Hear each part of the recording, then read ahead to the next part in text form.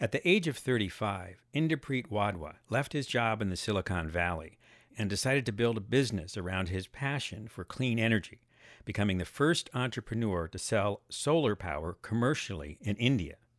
He spoke with Nikunj Jinsi of IFC about the risks he took to launch his company, Azure Power, and how his toughest critic ended up as his chief operating officer. I wasn't quite sure what I wanted to do, like many other teen kids growing up in India. You could study mathematics and become an engineer, or you could study medicine and become a doctor. And believe it or not, the night before when I had to make the decision, I literally flipped a coin and I became an engineer and became a software engineer. I worked for Oracle Corporation in Silicon Valley. I went to UC Berkeley for my MBA in marketing and entrepreneurship. And it is in those days, I want to say early 2000s, that I started thinking about social entrepreneurship. And I started thinking about what could I give back to the community where I came from.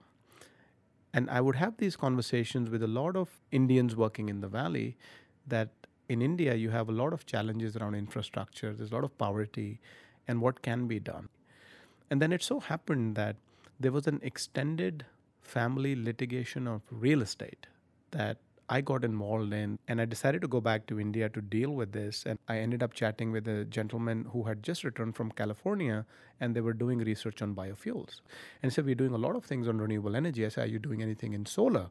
And the guy said, no, we are not, but would love to hear about what can be done in solar in India. This is 2007. So people were not taking solar as a mainstream source of energy, being very expensive. And I explained what can be done, that over time the cost of solar will come down. A few weeks later, I met the Minister of Renewable Energy, who had heard about the meeting and said, we understand that meeting went really well.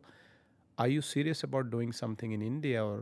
And that's, I think, maybe the inflection point for me, that I said, hey, I've always wanted to do something socially conscious.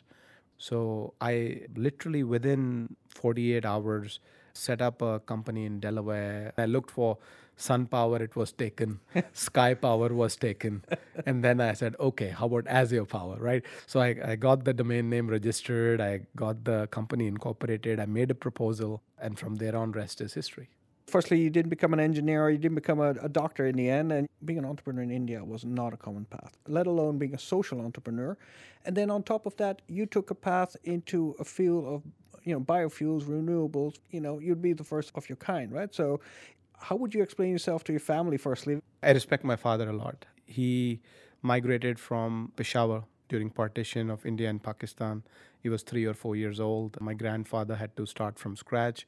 My father got employed in the insurance sector, and he worked there 40 years and retired as the chairman of the company.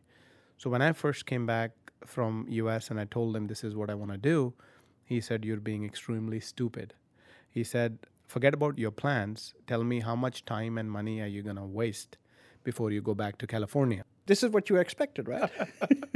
Most of the choices I made in my life were not really along the lines of a conservative Indian family. I said, I appreciate your concern, but I'm extremely passionate about this and I believe I'll get there. But if I build India's first grid-connected solar power plant, would you come work for me? Because he is the most experienced person I know on a regulated sector, because insurance is regulated in India. So I built the first plant in 2009. He's the chief operating officer of the business and also a director on the board. Very good. Looking back, if there's one thing you would have done differently, what would it have been? Nothing really. I don't think I'd change anything. Everything I've done, I think I've done with conviction and passion. And that's an extremely important thing, that once you believe in something, just follow it through, and in the end, you will see success. And if you don't see success, it's not the end.